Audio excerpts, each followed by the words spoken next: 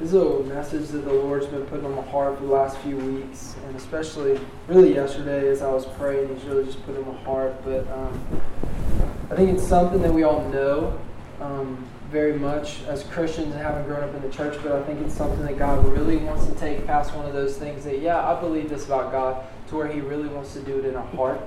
And I'm going to pray. I know Dad just did, but I need to pray before we get started. But Lord, we just thank you, God, that you are who you say you are. You are who your word says you are. God, you're the one that rescued us. You're the one that saved us. You're the one that's called us, God. And what you did on the cross leaves absolutely no room for boasting for myself or for anyone else. It leaves no room for ourselves, for our plans, or our will. What you did on the cross, whenever we accepted that, we accepted you for who you say you are. And we accepted your plan in your life. And I pray that today, God, take me out of the way, God, and have your way. And I pray that you would move in our hearts, Lord. I know this message is from my heart, God, and I pray that this would be something more than just what we can say, but God, that you would do a work in our hearts today, in Jesus' name. What I want to talk about this morning, really what I feel like the Lord wants to say, is something that we know, and it's that our God is good, and He's good at all times, and He's good regardless. He's good at all times. The circumstances really have no bearing on our God. They have no bearing on who He is. Our God is not good if He does fill in the blank. He's good regardless. He's good before it's done. He's good if it's never done. He's good, and that's who He is. Our God is not good to us because He gives and because He delivers us. God's not good because He answers our prayers. He's not good because He delivers us. He delivers us because He's good. Okay, He doesn't do these miracles, and now because He did them, He's good. He's good, and because He is, He does the miracles. I think it's important for us to see circumstances can get absolutely miserable. The entire world can either say that God does not exist or God is not good, but it does not change the fact that He is, and He is who He says He is. One thing in our class this year as I was teaching, one thing that came up a lot, and it's in our culture, it's very just a dominant thought today, is that whatever you believe is true for you.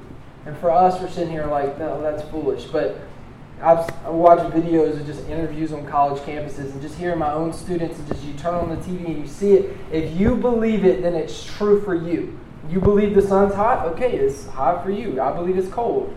Okay? And for us, it's foolish. But it's important for us to know a very simple truth that regardless of what we believe about God, it does not change who He is. If everyone in our entire culture, including ourselves, this church, said that we do not believe in God anymore, it doesn't change the fact that He is. And if we said, I don't believe that He's good, man, I can't believe this happened to our church, I can't believe this happened to us, I don't believe that He's good anymore, it does not change who He is. I think it's very important for us to know. We must understand that God is good always and regardless. And I was just thinking about the three Hebrew boys, and they're thrown into the fire, and right before they go in, like, we know the story. We can look back and we read, man, God is good. He delivered them. The fourth man walked in like God walked in when they were thrown in the fire. God, you delivered them. You are good. God's not good because He delivered them. God is good regardless. If the end of the story is the three Hebrew boys and they're thrown into the fire for following Christ, and it ends right there, God's still good.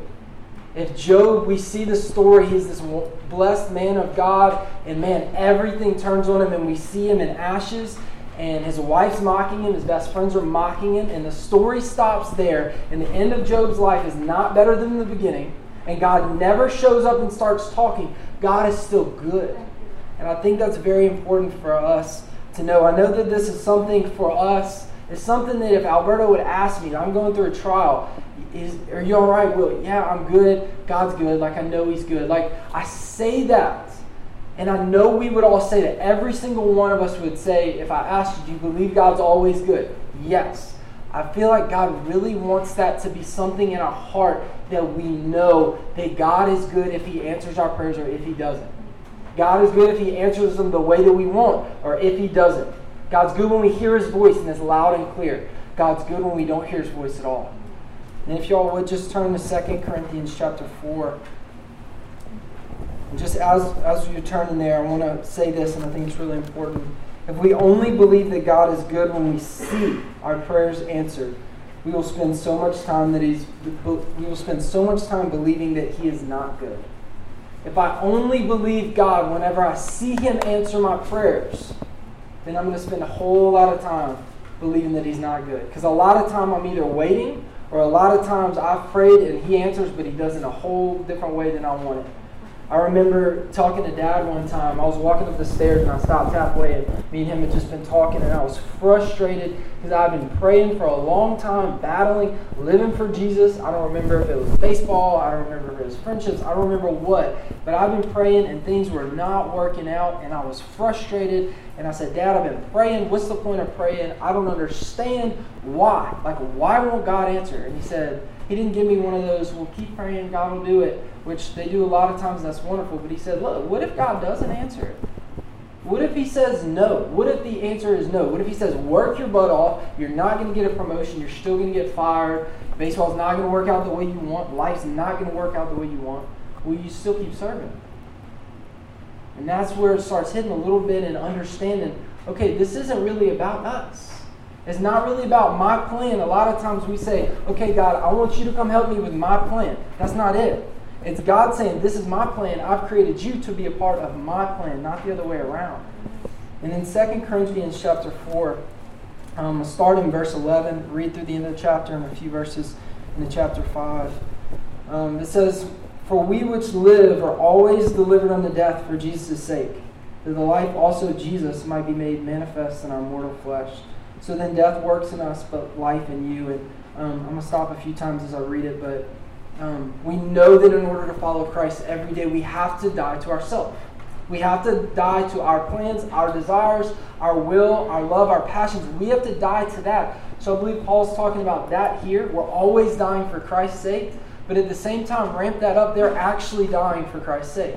They're actually physically losing lives for Christ's sake. And he says this, and then verse 13, we having the same spirit of faith, according as it is written, I believed, and therefore have I spoken. We also believe, and therefore speak.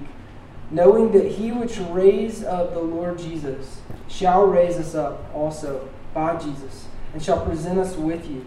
For all things are for your sakes, that the abundant grace might through thanksgiving of many redound to the glory of God. And again, just the purpose of everything is for His glory. For which cause we faint not. But though our outward man perish, yet the inward man is renewed day by day. For our light affliction, which is but for a moment, works for us a far more exceeding and eternal weight of glory, while we look not at the things which are seen, but at the things which are not seen. For the things which are seen are temporal, but the things which are not seen are eternal. For we know that if our earthly house of this tabernacle were dissolved, we have a building of God, a house not made with hands, eternal in the heavens. For in this we groan earnestly, desiring to be clothed upon with our house, which is from heaven. I was just thinking about that, just this call where there's persecution coming, and this has just been a thought, and I know I've mentioned it a few prayer meetings, the thought that there is going to be suffering, there is going to be hardship, there is going to be persecution. And me and Addison were talking about it in the book of Acts the other day. We were reading about it. They're getting beat, they're getting stoned, they're getting persecuted, they're getting thrown in prison. Dad mentioned Peter in prison today, but we don't see them upset with God. I believe, like for me, whenever I get the smallest trial, I back up, God, how would you allow this? Why would you allow this? Are you not, I thought you were going to bless me? All of this?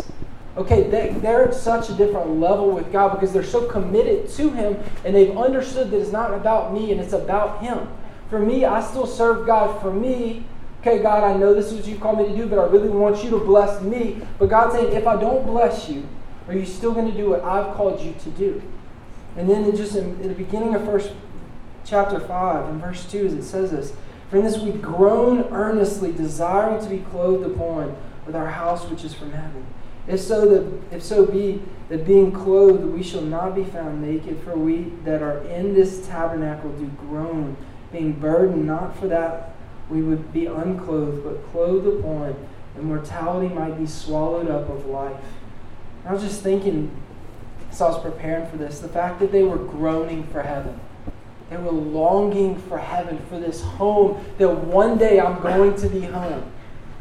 Something the Lord just kept putting on my heart is the fact that I think is really important for us to understand. Heaven is not your home one day. Heaven is not your future home. Heaven, if you are a Christian, heaven is your home. A lot of times what we try to do is I know heaven's my home, I want to lay up treasures there, but I'm locked in here. I'm focused here and I'm living my life and I'll do a lot of it for God, but it's my life. And God says you cannot be a citizen of there and here. It doesn't work like that. There's no bi-citizenship, there's no dual citizenship, whatever you call it. If you are a Christian, that is your home.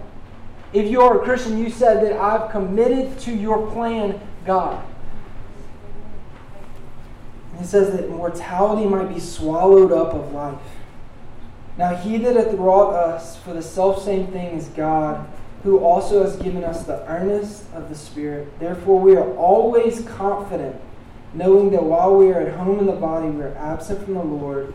And this is the main point. For we walk by faith, not sight. We are confident, I say, and willing rather to be absent from the body and to be present with the Lord. I just pray today as we're going through this that God would give us His eyes, that we would understand that that is our home. I believe that's something that God really wants us to see, that heaven truly is our home, not our one-day home, but is our home right now. In Hebrews 11:6, it's a verse that we all know. If y'all would turn there real quick.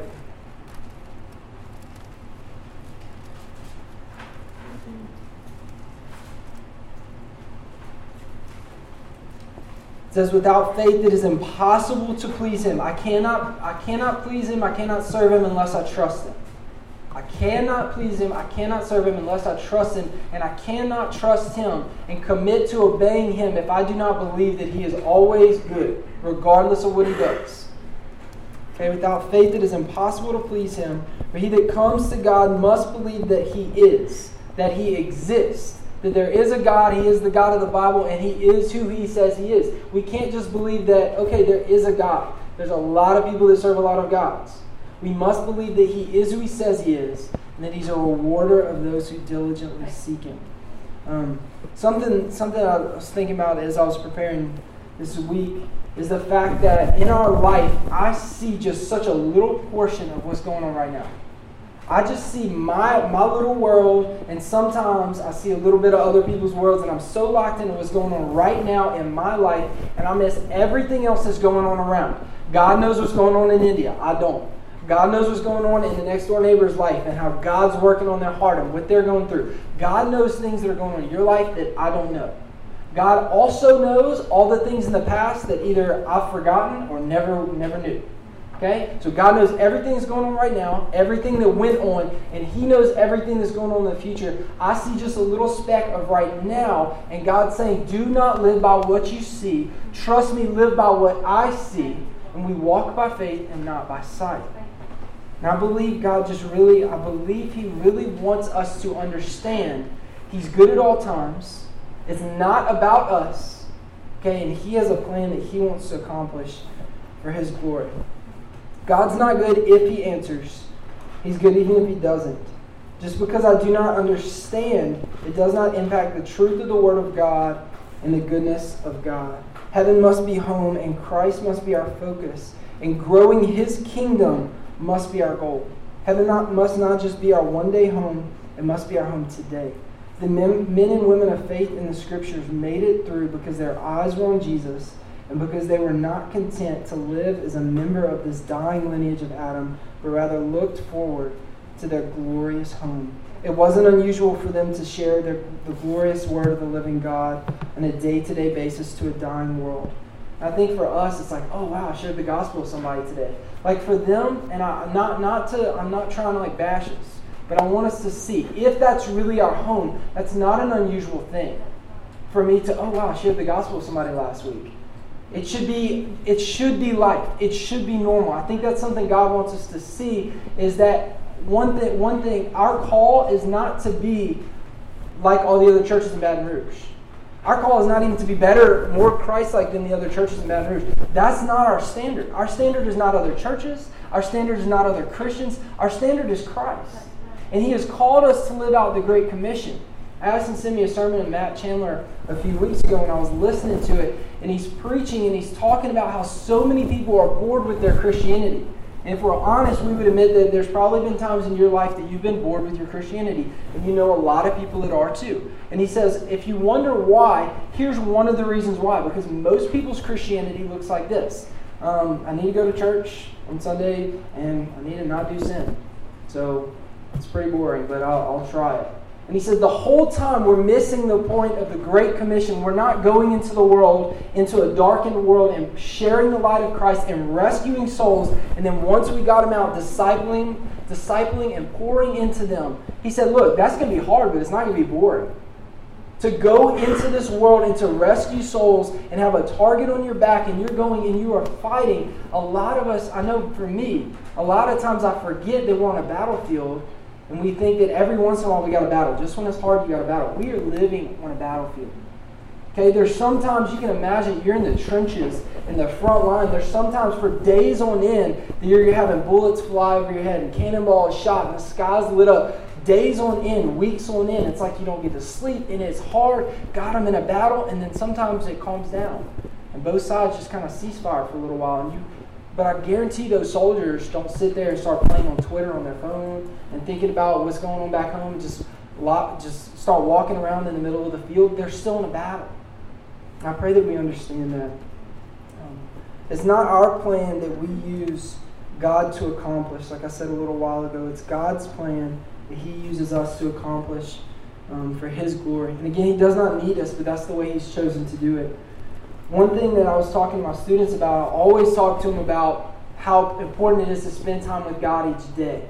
And I know that they hear me say it over and over, and they get tired of it. Okay, Coach, like I'm trying to read my Bible. And so the other day, we were just having a discussion. I asked them, why is it important? Well, because God says to. Okay, that's very true. God says to read His Word, so I'm going to read His Word. What's another reason? So I can get closer to God. Very true. Those are two that we think about all the time. They're two very important ones. Another one I think we overlook all the time is because I desperately need God's strength each day if I'm going to fight sin. If I do not spend time in the Word of God, if I do not wake up and seek God, and truly, God, I need your strength today, then I cannot fight the temptations that are going to come. And I told him, guys, honestly, whenever we get content not spending time in God's Word, one of the main reasons is because we've gotten content with the sin in our life and we don't need to fight it. So because I don't need God's strength to fight it, I don't really need to read His Word because I don't need that strength. If we are going to live a godly life, we are going to need this strength, and we must be passionately, aggressively fighting sin and living to rescue souls for the glory of God. That's what He's called us to do. Before we are doctors or lawyers or realtors or teachers or whatever else, we have a call on our life to rescue souls and to disciple souls. I pray that we understand that. I really pray that that gets across to all of us, to myself as well.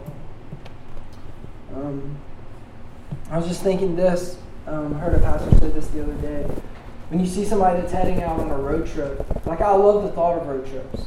Like I love being at home and planning them. We get excited. Let's go to the Smokies in Tennessee, or let's go to Colorado. You think about the road trip, and we get all excited. We load up the car. We hop in, and for the first hour, it is fun.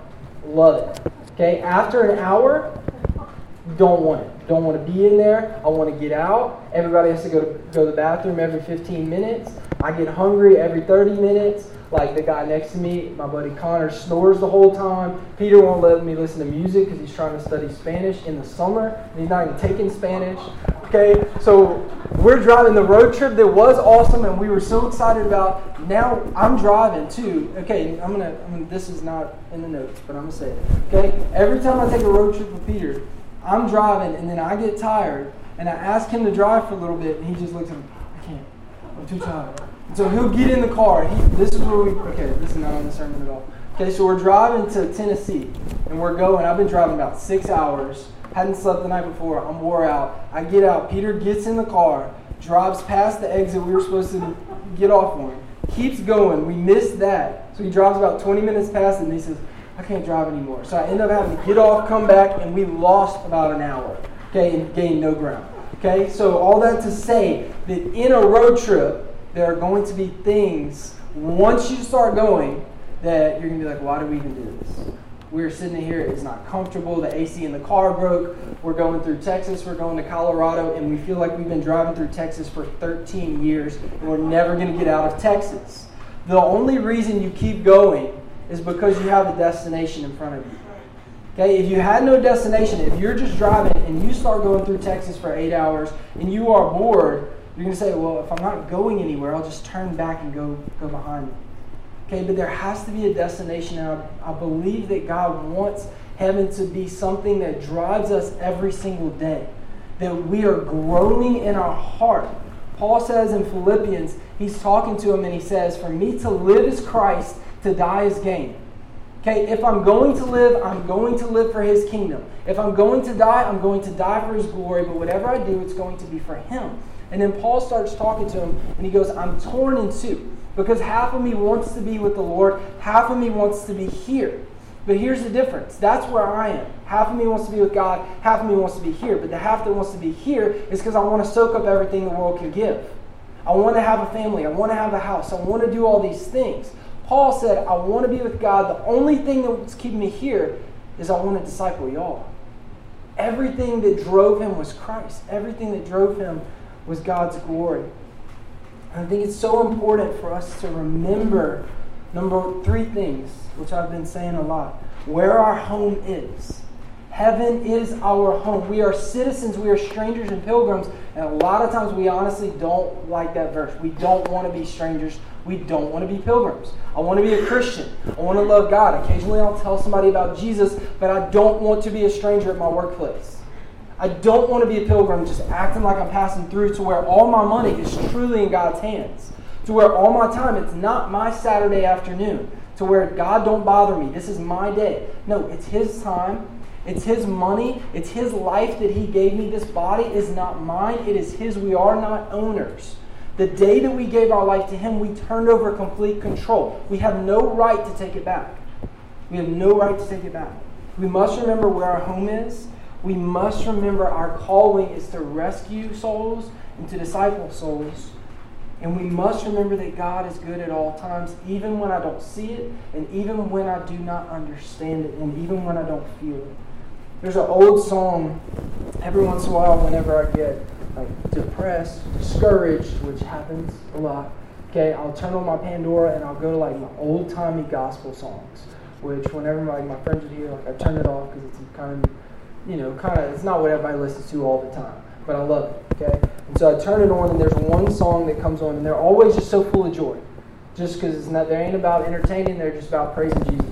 And one song, it said, he would have still been God, even if He never calmed the storm and the raging seas. He still would have been God, even if He never caused the blinded eyes to see. He would have still been God, even if He never brought a crippled man to his feet. It's not about what He did, it's all about who He is. And even if He never would have done a single miracle, Jesus would have still been God. If God would have never done, that we could look back and see so many things. God, You healed my eyes when I had an incurable eye disease. You healed my heart. You brought me through times when I stood for You and I was the only one. You brought us through times when we shared the gospel and it was hard and life was tough and there was cancer and there were struggles, and You brought us through. Even if He never would have done any of that, it does not impact the fact that He is still fully God and He's still good. But because He's good and because He loves us and because we are His children, He delivers us and He takes care of us. And He's God and He is good and He upholds us with His righteous right hand. I just want to read these 2 verses. You don't have to turn to them. In Psalms. But a lot of times when I'm reading the Psalms, I skip the little part, how they have the little intro sometimes in Psalms. It tells kind of the background. I rarely read that. But just noticing these 2 verses.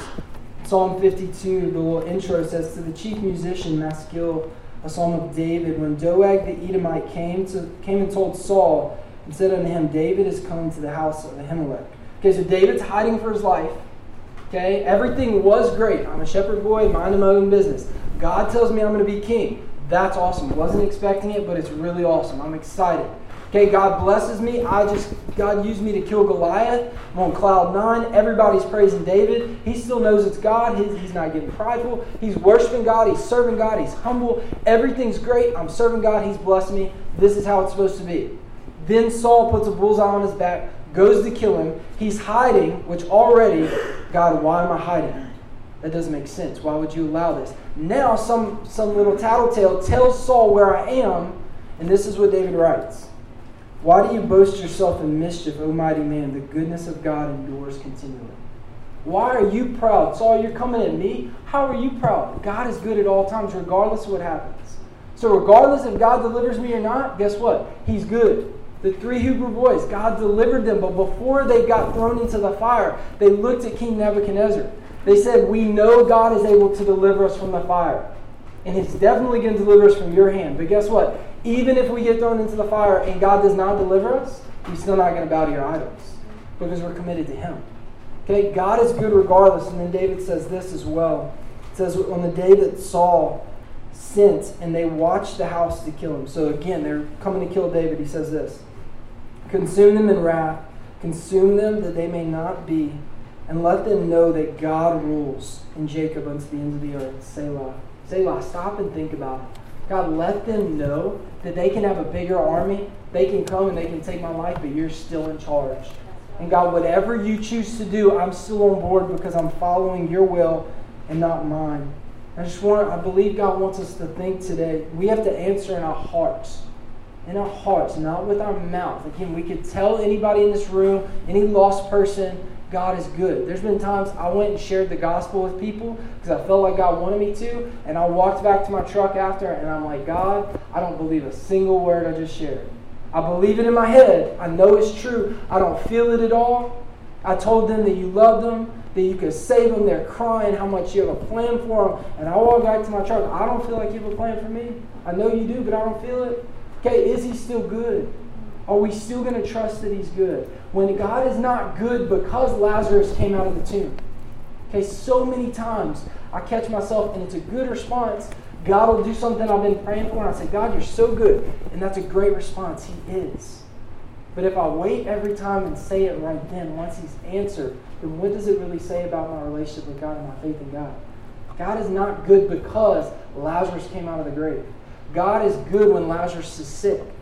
God is good whenever Lazarus is in the grave and he's been dead for 4 days and the stone is still there and everybody is still crying. If the story ends there, God is still good.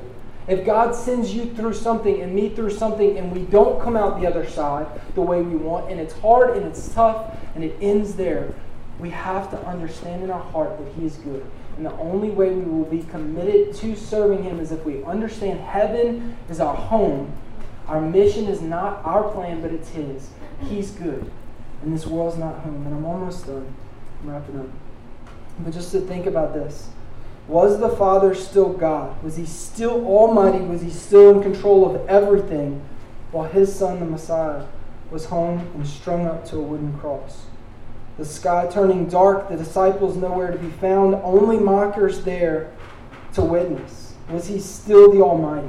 Was He still God whenever, wow, it looks like all these people have been following Jesus and saw His miracles, and now they're standing back, and the disciples have run, and the others are there just watching. They're listening to mockers. Jesus is there. The sky's dark. There's an earthquake. Wow, it looks like Jesus has lost. Is God still good there? I pray that we understand God did not become good 3 days later when Jesus rose from the grave. God is good. He is in control. He is almighty. What they saw at that moment is, wow, we followed Him. We had hoped that Jesus would be the one. We thought He was going to be the Messiah. He wasn't. That's what they saw. God said, you give me 3 days. Give me 3 days and watch. The greatest day in history is coming in 3 days. In 3 days, God would trample on death and hell. He would crush the head of the serpent like He promised in the beginning of our Bible. He would do it all, and He would rescue us. He would conquer hell, death, and every sin that we struggle with every day. He would conquer them in 3 days. So sometimes God is going to allow us to go through things, and it's going to be hard. And sometimes He'll allow us to go through for a long time. And it is easy for me to say this. This is something I have to learn. God, that when it's hard and I don't understand, that You are still good. And I'm committed to Your plan. Not using You to work out my plan. But God, use me to work out Your plan. I pray that we understand and that our focus would be Christ. We would realize that our home is heaven, and our goal would be bringing glory to this King. And just for us to think that God is good, and He's always God. He's always the Almighty, regardless. And just I'll read one last verse. If y'all would turn to 2 Timothy 4:8, this will be how we close. Okay, this is the last. I've been in 2 Timothy a lot. Paul's writing his last letter to Timothy. He's just encouraging him, fight this fight the way God's called you to. I'm going to the cross. Verse 7, I've fought a good fight. I've finished my course. I've kept the faith. Verse 8, he says, henceforth, from now on, there's laid up for me a crown of righteousness, which the Lord, the righteous judge, shall give me at that day, and not to me only, but unto all those who love His appearing. Heaven was his home. That's what drove him. That's what he loved. That's what drove him. And there's another verse up. I'm not finding it right now, but Paul talks about his confidence in God not to deliver me from persecution. I do trust that He will, but even if He doesn't, I trust that He's going to carry my soul. I trust that He's going to keep me when my faith gets weak, when my struggles get high, when everybody else is forsaking me, when Demas, that was this man of God with me, when he forsakes me to pursue the world, when I get locked up in a prison and I have no visitors and my faith is weak, and even Paul's in there saying, God, are you really real? But he trusts God. And he trusts God, and we have to hold to the fact that He is good and He is God, and heaven is our home. And I pray that these things don't just click in our mind to where we will say them. I know we'll say it. I believe God wants it to be something deep in our heart that we commit to His plan and don't just try to get Him to commit to ours. So I'm going to just pray tonight, or this morning. Pray that God would help us to see that He's always God. He's always good regardless. And our focus would be Him. Our home would be heaven. And our goal would be bringing glory to Him and growing His kingdom for His glory. God, we love You. God, this is something, Lord, that I desperately need to learn, because it's easy. Life's not too hard right now. It's all right. And it's easy for me to preach it right now. I pray that in our hearts, deep in our hearts, we would have the confidence, God, that You are God and You are good. God, that You are King forever, that You will reign forever on Your throne, and You're reigning right now, as easy or as hard as it might be. God, and that You will always, always, always be in charge, and that You're good, and that we would live, God, with You in mind, God, with Your kingdom in mind, with heaven as our home. God, and we would live for Your glory, God, for an audience of one, for the glory of Your name, Lord Jesus. I pray You do this in our hearts just as we seek You. And I thank You, God, for all that You've done. You did not have to do anything You've done for us. Thank You for saving us. Thank You for the miracles You've done since. And I just pray You would just open our eyes, give us Your eyes, the eyes of eternity, Lord, in Jesus' name.